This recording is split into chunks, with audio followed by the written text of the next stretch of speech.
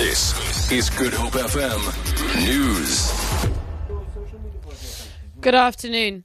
Cape Town police are investigating a case of robbery following an ATM bombing at a petrol station in Athlone. The robbers fled the scene with an undisclosed amount of money. Police spokesperson Noyoliso Reklana says no one was injured during the bombing. According to the report, unidentified suspect blew up an ATM and fled the scene with undisclosed amount of money. The case is under investigation and no one has been arrested as yet. No injuries were reported during this incident. President Jacob Zuma must personally pay 63.9 million rand in fringe benefit tax for the upgrades to his Nkandla home. This is according to the Democratic Alliance, which has released its determination of what the president should be liable for. The DA's figure is contrary to the 7.8 million rand that the Treasury has determined is in line with the Constitutional Court directive.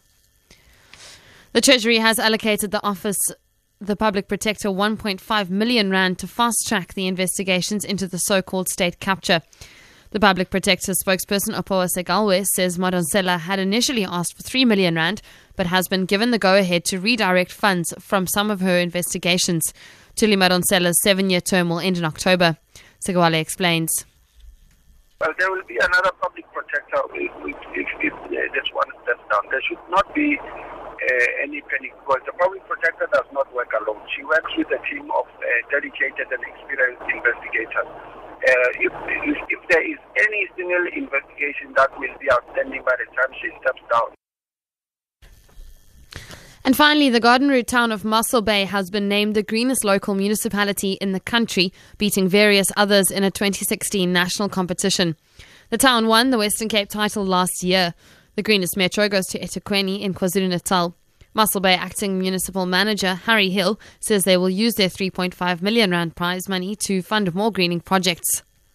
We have teams of people allocated certain geographical blocks in the municipal area, which they then clean up. They've been paid for that because these teams of people have been recruited from the ranks of the unemployed. Another interesting project that we have is so-called swap shops in certain communities where members of the community can collect recyclable items and then exchange it for stationery and personal toiletries.